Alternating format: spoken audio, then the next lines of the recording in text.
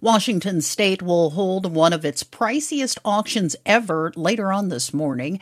It's for the right to keep polluting, and it's expected to raise as much as $500 million for programs to fend off climate change. Here's KUOW's John Ryan. With the state's new cap on carbon emissions, major polluters will be competing for a limited number of permits to pollute the atmosphere.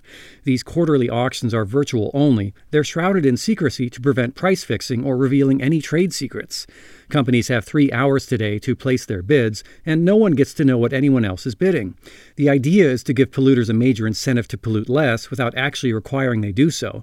The less they emit, the fewer permits they have to buy, and they can even sell theirs for a profit if they cut back enough on their pollution. At least a third of the money raised by these auctions must go to benefit communities hardest hit by fossil fuel pollution.